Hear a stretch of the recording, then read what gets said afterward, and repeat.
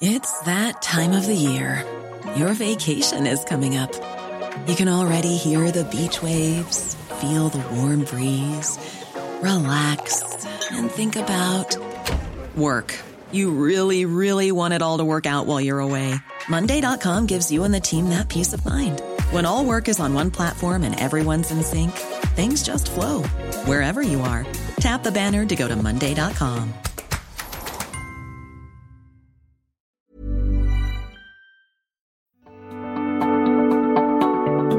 The Technion Israel Institute of Technology is where some of Israel's brightest minds ask the biggest question of all. What if? What if they could take on the world's biggest challenges? What if they could develop life-changing environmental, scientific, health, medical, and technological discoveries that will make a huge impact on Israel and the planet? But they don't just ask the question, they answer it too. They turn those ideas into reality. They make them happen. To see just some of the incredible things they've achieved, get the Technion Booklet of Wonders at ats.org/wonders. We hope it inspires you to give them your support so they can keep doing what they do best. The American Technion Society. World-changing discoveries by Israel's brightest minds, made possible by you.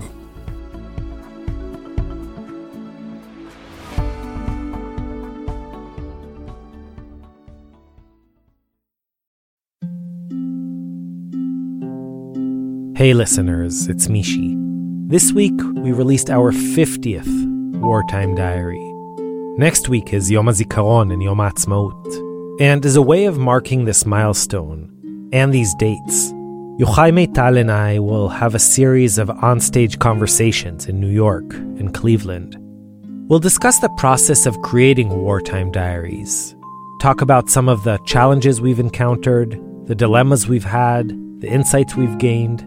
So if you want to hear what covering the evolving story of this war has been like for us, we'd love to see you at one of our events.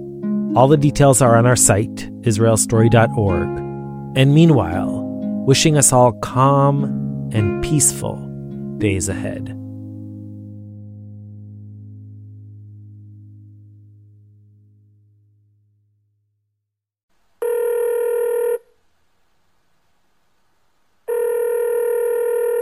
Hello? Hi, Mishi. Hey, Dans, how you doing? Hi, Shadil. What's up? Dans, I wanted to ask you something. How many times did you talk to Mom and Dad today? Let's see what time it is. It's about 4 o'clock. I've spoken to Mom once, Dad once, Mom once.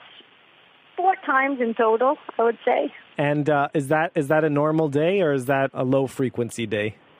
That's pretty normal at around this hour. Usually there are a couple more phone calls back and forth in the evening. So sometimes they call me together. When they call together from the house, usually it starts with both of them on the line, each one on a different telephone. And then at some point, Mom goes, "David, I can't hear anything. Close the phone." And then Dad closes the phone. And then me and Mom have a whole conversation. Who went what did what. We finish the conversation, we hang up, and then Dad calls me back. He's like, "Hey, what's new?" I'm like, "What's new? I just had a whole lowdown with someone." He's like, "Yeah, but I wasn't there for it." We have the whole thing over again between me and Dad. Then usually they'll call again late at night because no one's sleeping over there at the household. And Mom's half asleep and Dad's talking to me. And then we hang up and crash to sleep. And then first thing in the morning, I would say 7:38, someone calls me and they're like, "Hey, what's new? What's up?" Like, what could be up? What more could have happened? And how old are you, Dans? I am 45 years old. Okay, one second. I wanna bring Oren up on the line. So 1 second. I'm just gonna let's call Oren. Okay. Hello? Hey, Ori. Hey, Mish, how's it going? Good. Dans is on the line too. Hi, Ori. Hi, Dan. Ori, listen, I have a question. How many times a day, on average, do you speak to Mom and Dad? Oh, I don't know. I'd say about between 4 and 5.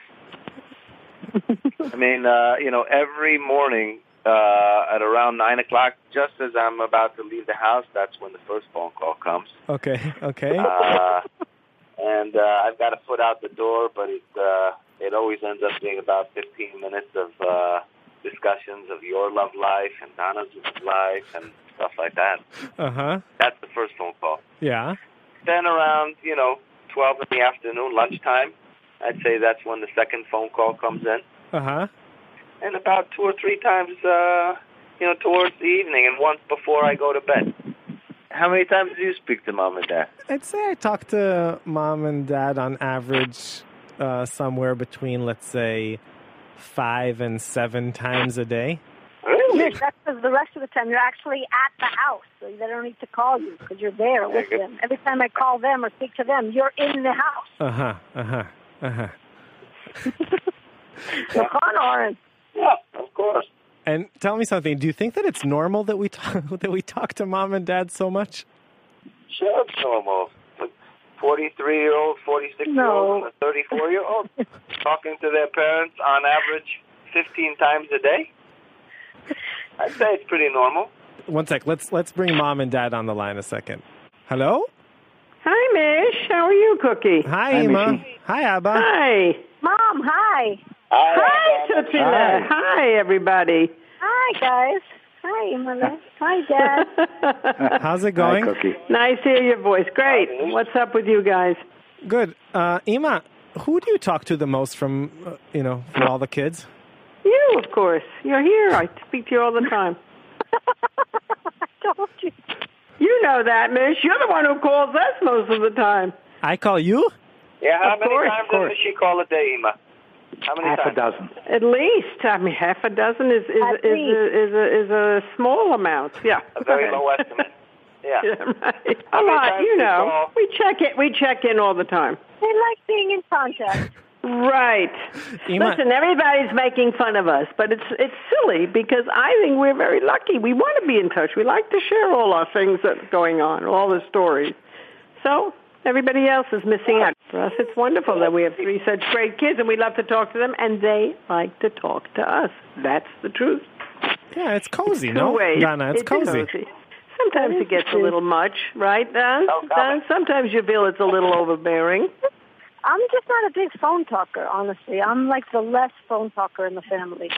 Right. Yeah, it rarely ever happens that I call Mishy and his phone isn't busy.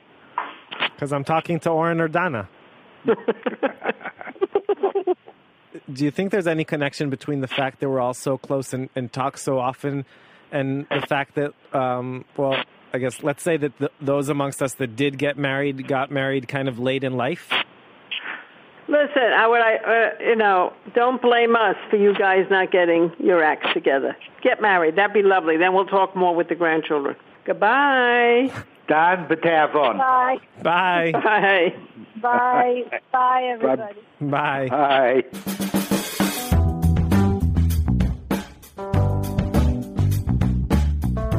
Hey, I'm Mishy Harman. That was my slightly over-the-top family, and this is Israel Story. Israel Story is brought to you by PRX and is produced together with Tablet Magazine. Our episode today, Thicker Than Water. Stories about how it really is, at the end of the day, all in the family. We're going to be delving into the world of family bonds. We're going to see how they're formed and strengthened and challenged in a bunch of different ways.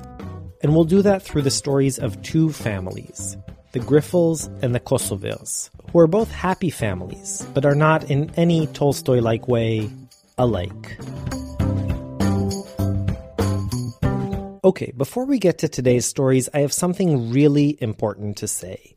This episode is about families. And when we began our program almost 3 years ago, the Israel Story family was so small it could basically fit in my living room. In fact, it did, many times. But since then we've grown and grown and grown, and now there are tens of thousands of people in the Israel Story family. And today, for the first and only time this season, we're going to ask you to do what family members so often do, to help us out, to support our show. We began Israel Story because there was nothing like it out there. Sure, there was This American Life, whom, as Ira only half-jokingly pointed out in our very first episode, we totally ripped off. But on a more fundamental level, there was very little human interests, complicated, nuanced content coming out of and about Israel. And that's what we wanted to share. Not the Israel of the news, a place of violence and conflict and terror. And not the Israel of the advocacy groups, a place of startups and microchips and innovative cherry tomatoes. The Israel we wanted to explore was all about its people, about its diversity and richness and complexity. We wanted to paint a picture of our home, a place that was simultaneously beautiful and ugly, that cracked you up one moment and brought you to tears the next, that was heartfelt and bizarre and informative, and mainly just real. And in order to do that, we pour our hearts into this show. We travel up and down the country searching for the best stories that capture Israel today. We've met an Eritrean refugee who translated Anne Frank's diary into Tigrinya, and an ultra-Orthodox mom who adopted 4 babies with Down syndrome. We explored 6 different rabbins in today's Israel, 20 years after the assassination, and visited all the people living at 48 Herzl Street throughout the country, all the way from Kiryat Shmona to Dimona. We've spent months investigating every corner of Tel Aviv's central bus station, and opened up old ideological wounds from the 1950s in Kibbutz Ein Harod. Sometimes our stories have taken us even farther away. This season we've ventured to Malta to record the tale of the friendship between 99-year-old Ruth Dayan and her bestie, Raimonda Tawil. We've reported an hour-long episode together with Radiolab from Nepal, where Tal and Amir went to pick up their triplets and were surprised by the earthquake. We've traveled to Peru to meet Ukrainian-born ex-Israeli shamans, and to Bristol, where Nathan Filer and Emily Parker told us the tale of how their daughter was conceived in a detention center outside of Ben Gurion Airport. We've even turned one of our pieces, a love story between 2 men, an Israeli Jew and Palestinian Arab, into a 20-minute-long Broadway-style musical. We bring you all of these stories, along with many others, for absolutely nothing. And now is your chance to give back to the show that you love in whatever amount works for you. With your generous help, we'll be able to do even more to increase the quality of our reporting, take more storytelling risks, and follow more extensive storylines. Your donation will make that happen. Now, I know you think this might be overstating it, but believe me, it isn't. We count on listener support to make this program possible. By becoming a supporter, and even more so, a sustaining monthly supporter, you're playing a vital role in the creation of Israel Story. Our show is independently owned, so when you support Israel Story, you're supporting us. As a podcast listener, you have a ton of choices. I read somewhere recently that there are 300,000 active podcasts in English out there today. You've chosen Israel Story, and I want to say thank you, because our aim is simple. We work for you, the listener. So go to israelstory.org, that's israelstory.org, and click on the red donate button in the upper right corner. As you'll see, we have all kinds of support levels for you to choose from $10 all the way to $1,000, including a custom amount, so there's really something there for everyone. The site is mobile-friendly and all donations are tax-deductible. What helps us most is if you check the Become a Sustaining Monthly Contributor box. So consider supporting us by choosing a donation that makes sense for your bottom line while helping us with ours. If you want to join the growing Israel Story family and become a supporter at any level, from $10 a month to $200, now is the time. Visit israelstory.org and click Donate. Thank you all so much. People like you who care about Israel and care about storytelling are the reason that Israel Story exists, and we hope with your help to continue this magical storytelling journey of ours for many years to come. Yalla. Now let's tell some stories. We've all got our anchors in life. People we can trust will be there no matter what, like a rock. For many of us, it's our parents. But what do you do when that rock crumbles to dust? Shoshi Shmulevitz brings us the story of one woman, a 36-year-old physical therapist from Jerusalem, who's been searching for that stable family bond her entire life. Act 1, The Missing Moms. I'm always looking for a mom. Just to be clear, growing up, I always had moms who took me in, not full-time, but I always spent several nights a week at my best friend's house, and I always very much loved a couple mothers and loved talking to them and loved spending time with them, and they reciprocated. And it was never a replacement, but you need support in your life.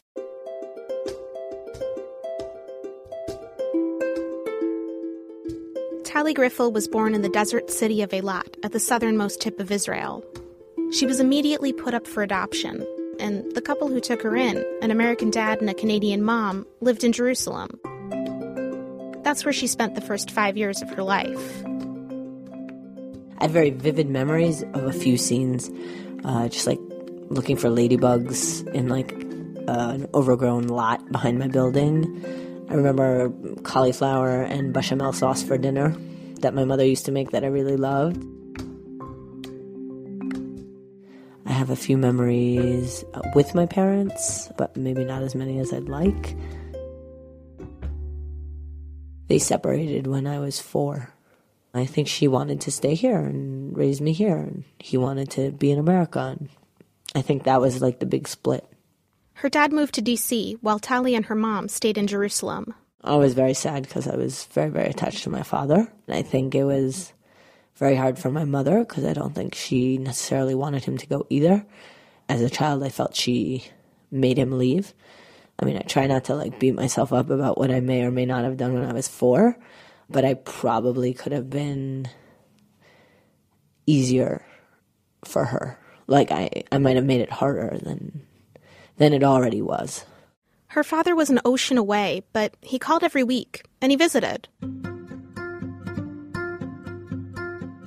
And Tali's mom, Anita, adored her. She was her rock, and she was always her champion. I remember riding my bike, my mother taking me down to the commercial strip and riding my bike down there, which I love to do. And I remember once getting knocked off my bike. An older child ran into me with his bike, and I remember her just grabbing the kid by the collar and holding him in the air and screaming at him. She was reserved, tall, like naturally elegant, kind, smart. And when she kissed me, there were like sparks sometimes. Like electric shocks, but I remember being like, ow, when I was little. Just remember having a calm house, that there was somebody who I could turn to who was there and stable.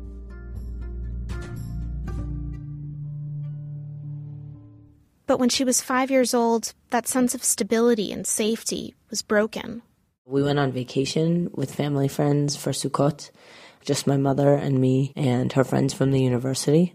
We camped out in Sinai on the beach at Ras Burqa. These were the years after Israel and Egypt made peace, and the beaches of Sinai became a popular vacation spot for Israelis. There was a dune right above where we were camping out, and we had gone down, and it was very, very fun. And of course, we were children, so we wanted to go again. And a few of the adults took us up, and a few stayed down to organize the meal. And the second time we went up, there was an Egyptian soldier outpost there, and one of the Egyptian soldiers opened fire on our group. I definitely remember like the moment of transition between laughter and gleeful noises of children at the beach to like terror and screams and something's very, very awful and very, very wrong is happening. So a few of the children were able to run down the dune and were safe, but everybody who was on top just got stuck there. And I was there with my mom, and she threw herself on me.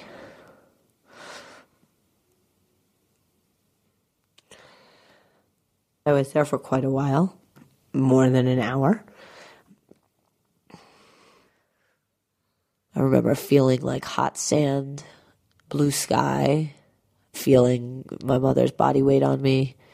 And I remember seeing blood and not knowing if it's me or her or what's happening, if I was okay or not okay, or I just was in shock. And at some point after the shooting stopped, the other soldiers told me to come forward.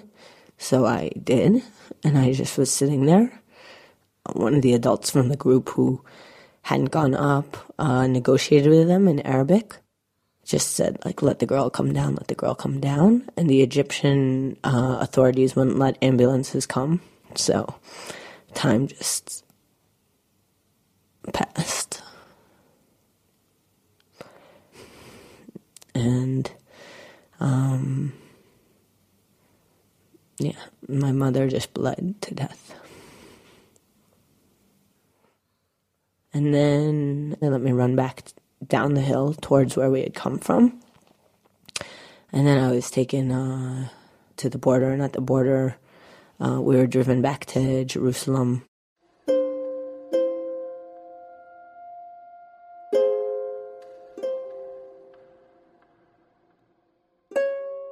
Tali was the only survivor at the top of that sand dune. 7 others were killed, 3 of them children. They were Tali's friends. Tali's dad flew in from the U.S. and took her to her mother's funeral. I think that I understood, but I pretended not to understand for a long time. I kept asking my dad, when is she getting out of the hospital, even though the funeral had happened and I understood that nobody was getting out of any hospital. You know, when I lost her, I lost the center. I'd gone through so much that nothing felt calm anymore.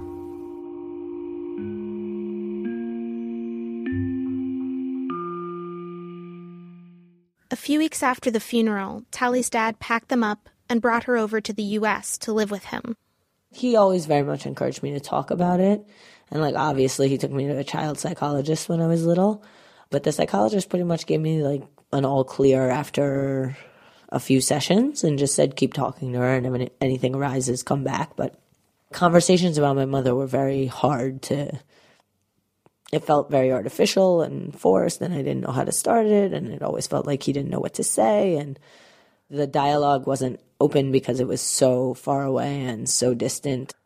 I was in shock for about a year in terms of being afraid of everything, fire, water, being outdoors. So it took a while for me to become a normal kid again.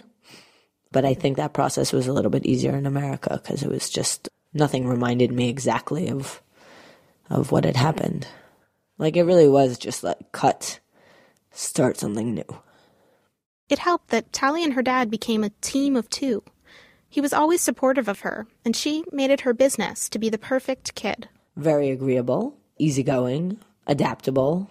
I was very much looking to not cause trouble. There was no boundary testing.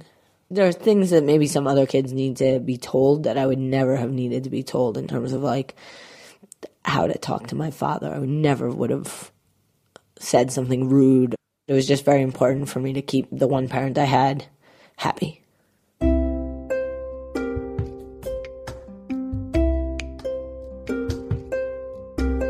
In the years that followed, Tali got good grades, became captain of her high school soccer team, and got into Brown. But before starting college, she decided to spend a year in Israel, learning Hebrew on a kibbutz. It wasn't so great, and I thought it was kind of second-rate country compared to America. She went back to the U.S. and started college, but she found it kind of empty and meaningless. And then it hit her. I was sitting on a bus, I was looking at the stars, and I said to myself, I have to go back to Israel and join the army. In one moment, it was just in my gut, and I said, that's absolutely what has to happen. I needed to learn Hebrew, and then I needed to go in the army. I just needed to be Israeli.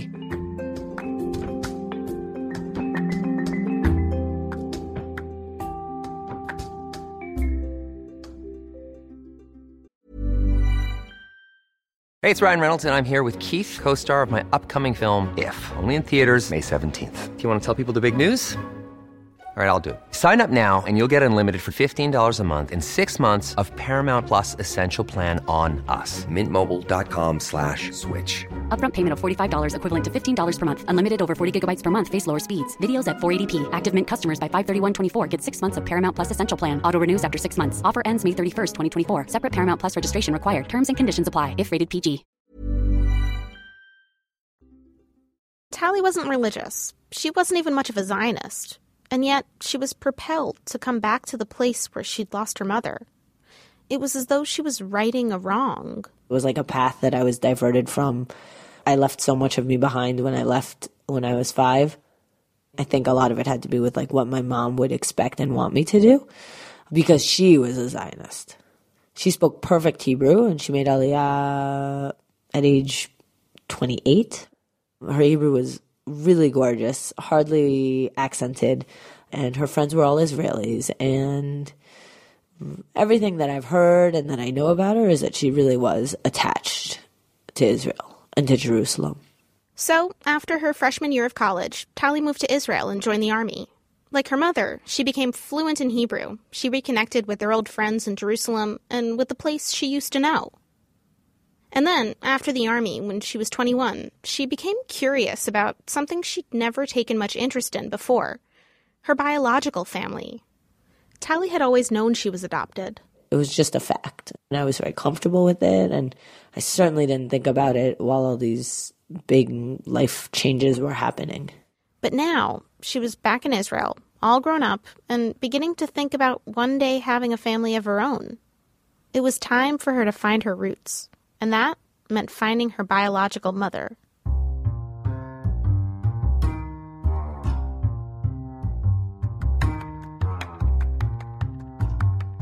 I walked into the child welfare ministry. I sat down with one of the social workers, and I asked to open my file.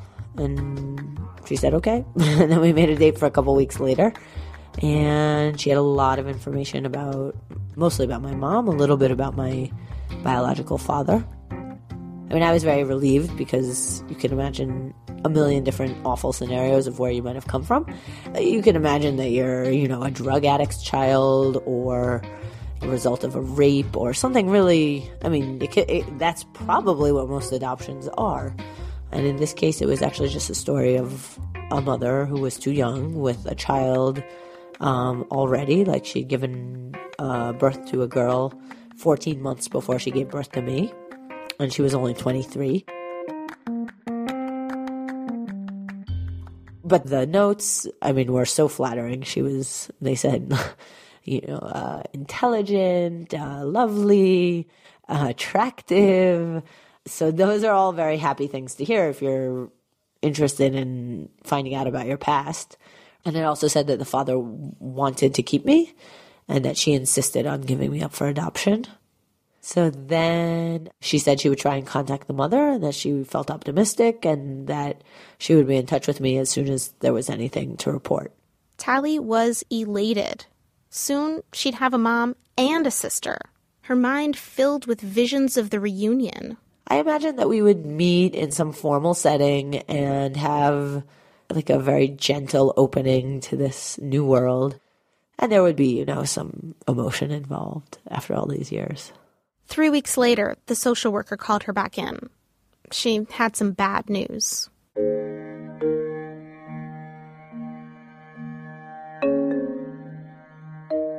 She had gone to visit Hadass, my biological mother, and when she went up to see her, an 11-year-old boy answered the door. And then after that, when Hadass had come to the door, she said, "Don't ever come back here." And she closed the door in her face. That was the end of that. I was really disappointed.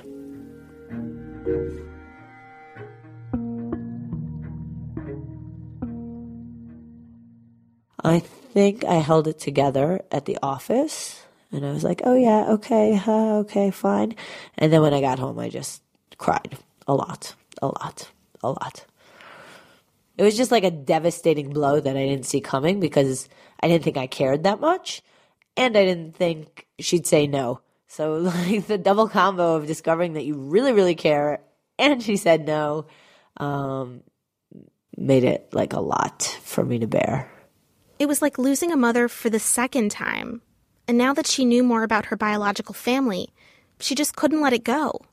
Everywhere she went, she found herself wondering, could that be my mother over there by the bank machine?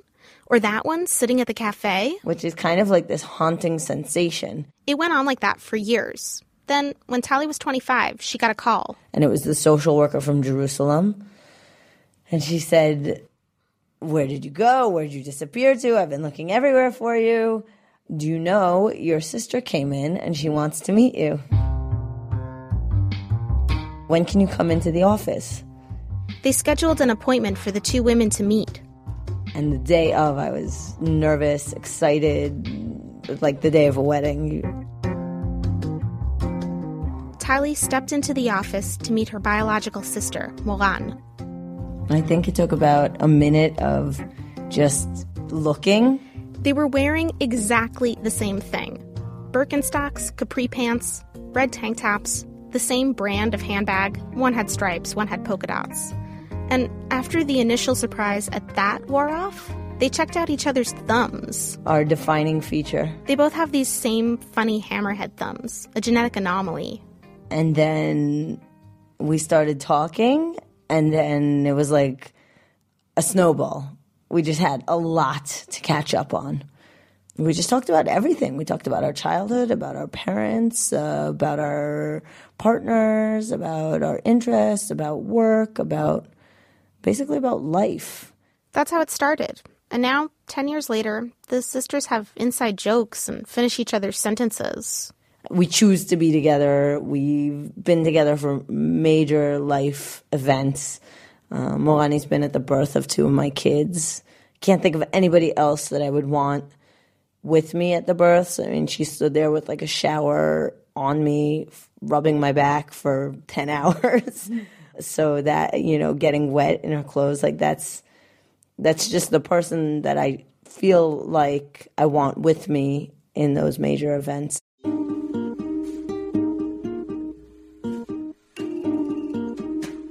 Eventually, as the sisters grew closer, their mother Hadass agreed to meet Tali. We walk in after 26 years of not meeting, and she's like, "Hey, want a beer?" And I was like, okay, that's how it all begins. Like, that was minute 1 of our life. And then I had a beer, and we were sitting outside.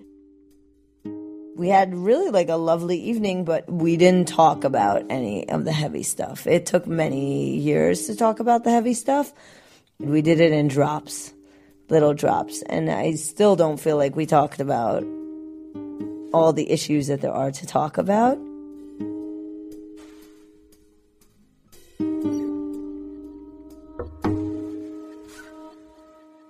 All those years longing for a mother, and now it was clear they were not going to have the mother-daughter relationship that Tali had envisioned. In terms of Hadass, I feel like it's an evolving relationship, and it's an adult relationship. I'm not meeting her as a child. I'm not looking for a new mom. If at 21 I had met Hadass and she would have been open to me, then I think she would have taken on a mother role in a way that right now has not happened. But it would have been somebody that I would have come to for support when I needed it. My father, he's always worried that like my mother will be replaced, and it's so not an issue. It's almost comical to me how different they are. And I think about the two of them, they're so not interchangeable. I really wish my mother who raised me could be here to be with my children. I mean, that's really like, if I could have a wish, that might be my wish. The person I want to eternally please, that's the person who I hold in my mind is, when I raise my children, I want her to be proud of them.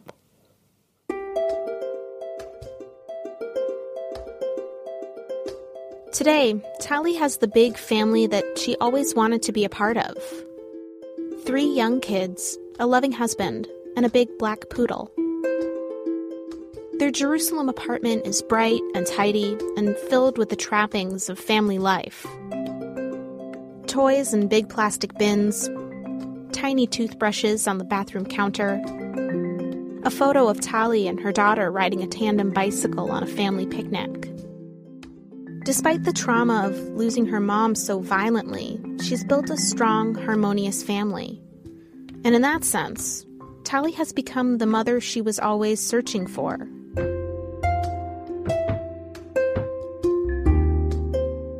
When I see my kids playing together, it's like the world is lined up perfectly. When they're happy and they're together, I don't have much to do with it, but I feel like it's my greatest achievement. And the fact that they can just enjoy each other's company makes me feel so much better about the future, that if I'm not here, that they can have each other.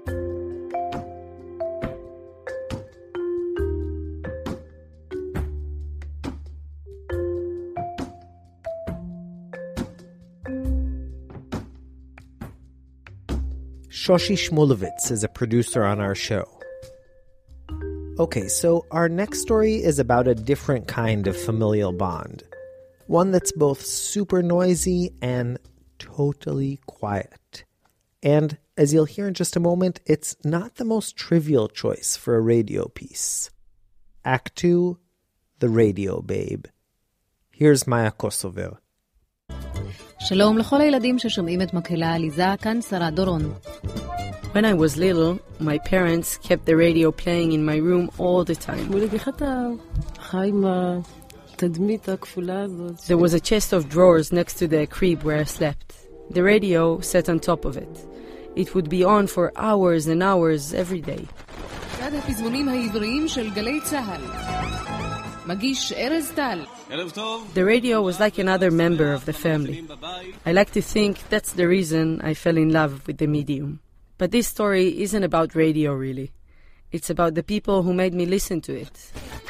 הקשיבו, הקשיבו, קרבו עכשיו לרדיו, לך בכפר ולך בעיר, נספר סיפור נשיר, האספו בו וכולכם, הפינה היא שלכם. My dad's 65, my mom's a year younger. They are both retirees who are still energetic and beautiful and spunky. This story is about them. The only thing is that when it airs, all they'll hear is... Yeah, my parents can't really understand the magical notion of voices booming out of a box. Recently I asked my father to describe a radio for me. אבא, מה זה רדיו? רדיו בכתיר, בטפר, We'll be dubbing my dad from now on because his English isn't great, but even if you understand Hebrew, you probably won't be able to make out what he just said. Radio, he explained, it's a device that speaks to you. You can hear all kinds of stories and songs and sounds. But actually, I don't hear anything. Sometimes, when you were a baby, I would crank the volume all the way up and put my hand on the speaker so that I could feel the vibrations and imagine the sounds. My dad, Eli, got meningitis when he was 2 months old. He recovered but was left deaf for life. My mom, Mira, was born that way. Deaf people talk funny because they've never heard how people are supposed to talk. They can imitate the movement of the lips, they can use sign language, but as far as they're concerned, language is not about sound. That's not to say that the homes of deaf people are quiet. Actually, they are quite loud.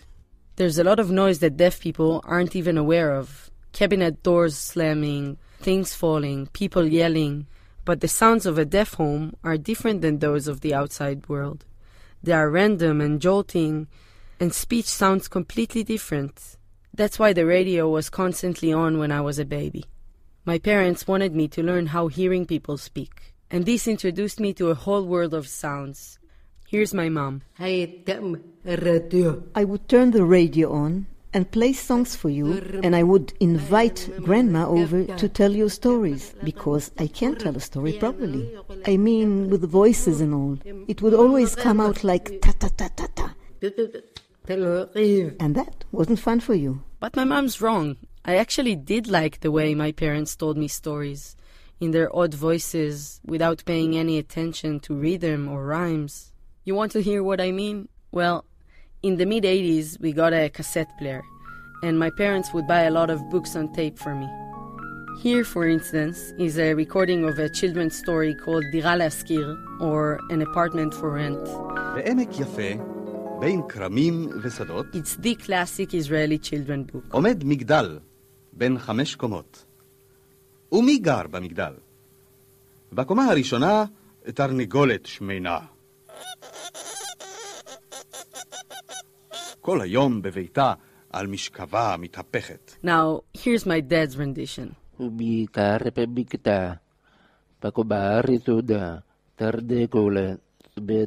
For me, this was just normal. After all, I'd been hearing my parents' voices ever since I was born. It's almost impossible to imagine what it must be like to learn how to speak as a deaf person. I mean, we all learned by imitation. But my parents? They had to imitate a language they had never heard. That's my Savta, Aviva, my mom's mom. We hired all kinds of private tutors when your mom was really, really young.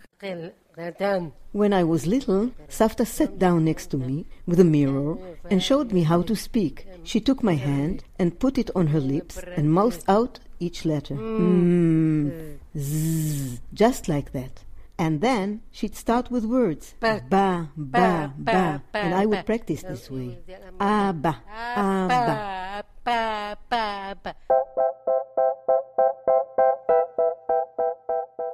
My grandmother taught my mom how to pronounce each letter, each syllable, each sound, how to follow the movement of the lips, the way the tongue sticks to the roof of the mouth with the letter N, compared with the way it touches the front teeth with the letter L. The difference between B and P, when you're supposed to pucker your lips and when you need to produce a blast of air. Savta, you didn't speak sign language at home, right? No, we didn't know how to. It wasn't allowed. What do you mean it wasn't allowed? Who said it wasn't? The teachers, the school principal. They told us not to speak to Mira in sign language. That way she would be forced to learn how to read lips and communicate with hearing people. And that's exactly what happened. This was in the 50s, and things today are very different. Most deaf people speak sign language and read lips. And according to many studies on the subject, there is no conflict between the two skills. On the contrary. But back then, in the early days of the state, they didn't really know how to raise deaf children. My parents' childhood was sort of a sustained period of trial and error.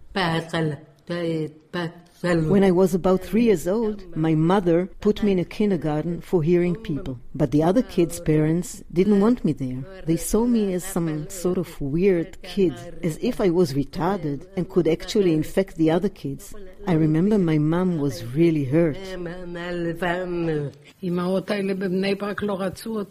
Those holier-than-thou ladies. Oh yeah, I remember them very, very well. Anyway, we ended up sending your mom to the deaf kid kindergarten. At that point, they conducted an experiment and moved a bunch of us to the Balfour School in Tel Aviv. It was the first time in the history of the country that they experimented with placing deaf kids in regular classes. Recently, my mom pulled out a faded newspaper clipping from 1963 to show me. The article described that innovative classroom experiment. Smack in the center of it was a black and white photograph of a beautiful girl with big eyes looking up at the chalkboard. That's me. I used to like to look in the mirror and imagine that I could hear and speak like normal people, you know, clearly and fast and fluent. But of course, I wasn't like everyone else. My mom would explain to me what everybody was saying, and I was a very curious girl. I would constantly interrupt her and ask, "What's she saying? And now what's he saying? And what are you saying?" I had a really good friend at the time, Hannah. She was hearing. She lived in the building across the street, and we could see each other from our balconies. We'd spend hours together, talking without sound. People who passed by on the street would watch and think that I was talking to the sky or to the trees, and didn't know that I was talking to a friend on the opposite porch. I had known that my mom had hearing friends growing up. But it was only after I began talking to my parents for this story that I learned about my dad's hearing girlfriend.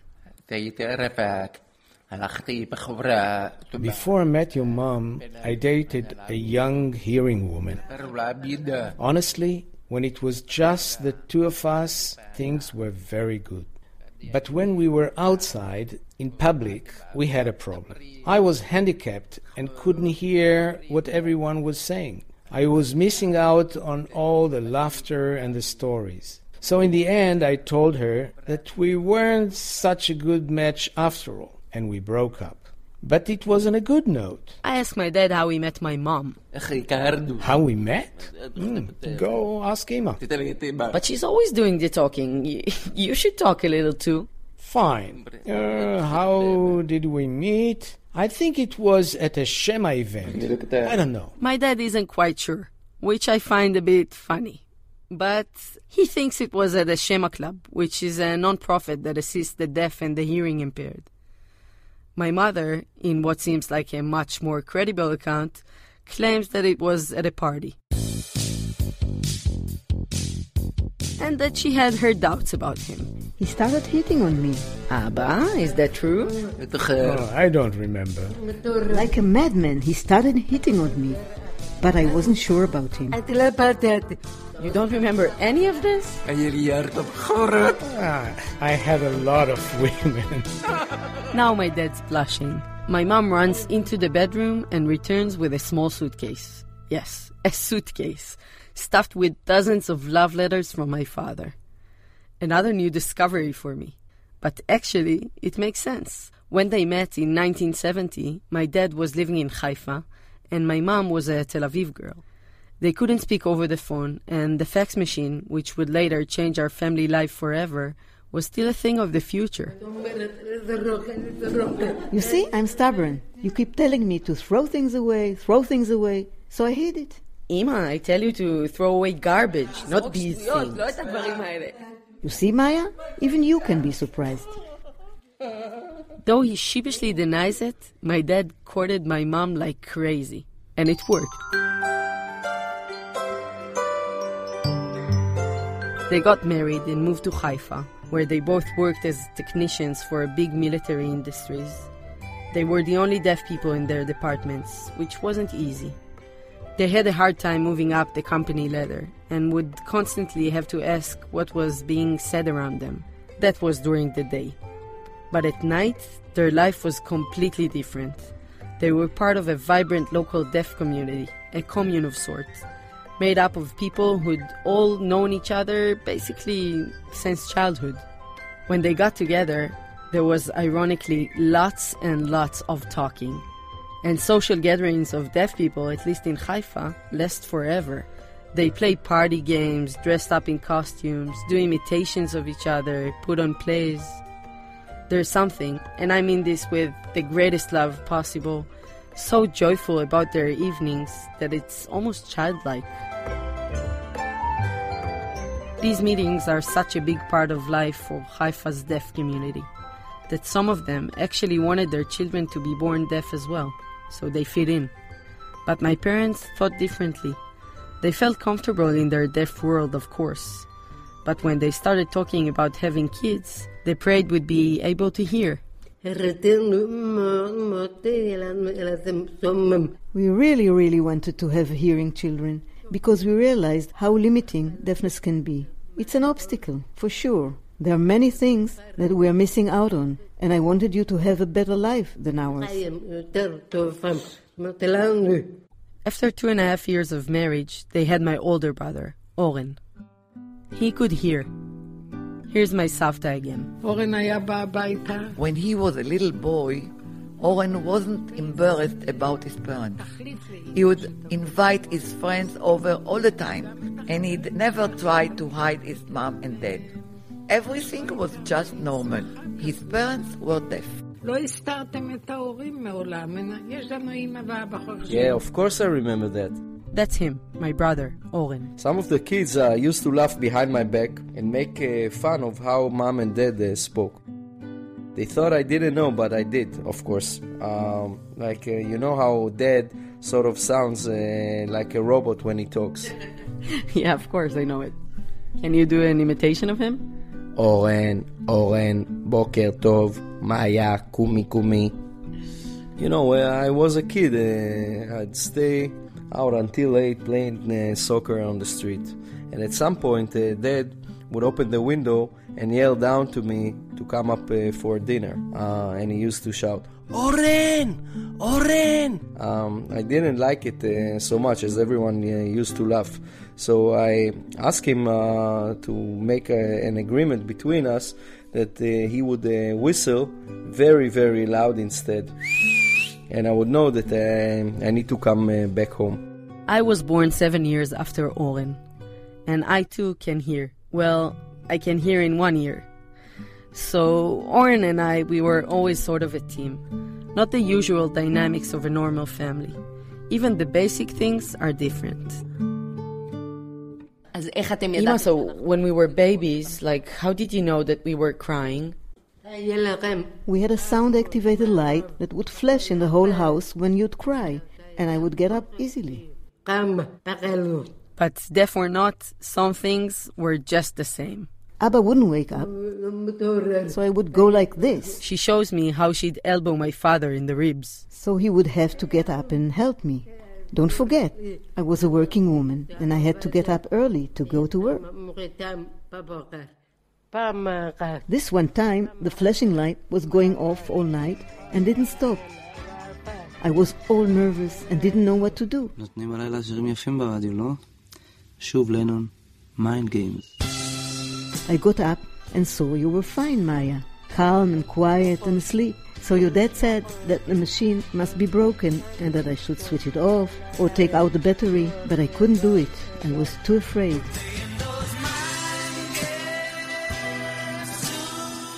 So I remember I didn't sleep that night, and the light went on flashing and flashing. In the morning I noticed that the radio has been blasting all night, and that's why the light was flashing.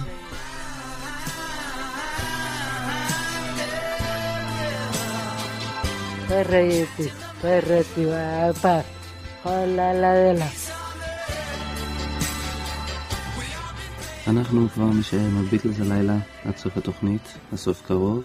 כאן אילי מוהר, כאן גם פול מקארטני עם Baby's Request. Apparently, it didn't take me long to understand that my parents couldn't hear. My mom tells me that when I was 6 months old and started to crawl, I would pull at her pant leg to get her attention.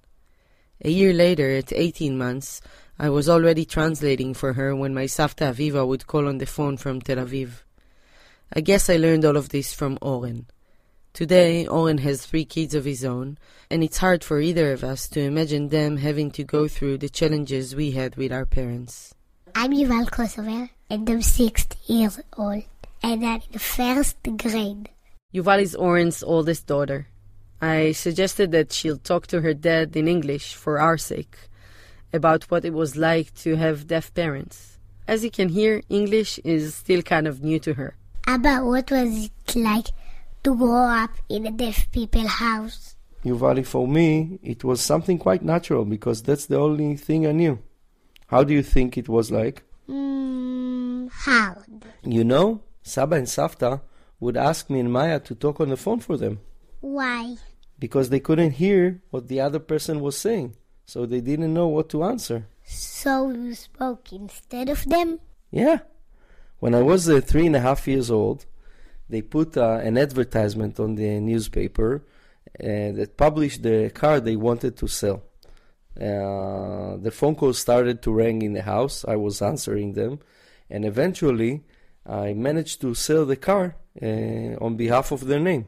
Can you imagine if I would ask you to answer every call that I get instead of me? No. Why not? Because it would annoy you? Yes. I know, but Maya and I had no choice. We had to help them. Does that seem hard? Yes. But there were good things too. Like what? Well, for example, when you make noise in the house, what do you usually tell you? שקט בבקשה. Quiet. Right. But think about it. We didn't have anyone to tell us to be quiet. We lived in a building with 32 apartments, and guess which apartment was the noisiest? Which? The deaf people's apartment. All day long, they were yelling and screaming and all kinds of drama. Yuval, have you ever seen Saba and Savta's special alarm clock? The one that goes... Yes, I know it. So you know, it's really loud, and it would shake the whole floor. And the poor neighbor from downstairs had suffered from this alarm clock for 30 years. It would wake her up at 5 o'clock every single morning. Yuvali, so what do you think about Saba Vesafta now that you heard all these stories? I think I have a special Saba Vesafta. They don't hear like they have a plug in their ear, but it isn't a plug. But it's okay. You can talk to them in sign language or speak slowly and clearly, and they can understand. Do they talk like everyone else? Yes, but a bit slower. But do their voices sound like voices of normal people? Yes. Yes? Yes. Can? I asked my mom whether she felt like we were actually running the house when we were kids. No, she said. We only asked for help with the phones. That's it. And even for that, we had to bribe you. Most of the other errands, we did ourselves, like any other parents. I think my mom's mainly talking about me there. I remember that I didn't like to be the responsible adult, to pick up the phone and speak on their behalf, or to translate conversations and sometimes even fight with the person on the other end of the line. But I'm not gonna lie. There were some major advantages as well. Yeah, you guys didn't always tell us the truth. You'd skip class a lot. What do you think? That we didn't know what you were up to? She's right. I guess there was sort of an unspoken agreement between us. Phone services in exchange for benefits. I don't think my teachers ever caught on to my screening techniques. During parent-teacher conferences, I'd constantly mistranslate. Whenever a teacher would report that I needed to spend more time studying and less time yapping, I'd sign to my parents that she said I was an excellent student. In fact, one of the best in the class. It wasn't just school-related benefits. Whenever my friends needed a place to hang out where they could make noise late into the night, our house was always the first choice. We were allowed to laugh about everything in our house. Nothing was off limits, especially deafness. Achi, do you remember that we used to do imitations of Ima and Abba's friends? Of course, it was the national sport at our house. So, can you give me one? We'll be on the radio? Yeah. I'm embarrassed. Afshai, Ofir, Merav. Our story began with the radio playing next to my crib. And I guess that's not so far from where it ends. Today I'm a radio producer and teach courses on radio as well. My life is full of sounds and voices and music and language. So consciously or not, I guess, I chose to do the thing that is farthest from deafness. My parents don't totally get it. I mean, they do, and they are proud of me, but they also don't. When I told my mom that I'd been hired as a producer for Israel Story, she asked if I could get rich from it. And she didn't like the answer. But even though she jokes about all this, she knows exactly how I got into this profession. It makes sense, Ima. You know why? Because my entire life, what have you asked me for? Stories. Stories. You love stories. And that's what I do now. I tell stories. But we won't hear your stories. So what do? We need a translation. So there we are. My parents need a translation to be able to hear my stories. And you need a translation to be able to understand theirs. And me? I'm in between, translating back and forth, just like I did for so many years over the phone. Some things, I guess, never really change.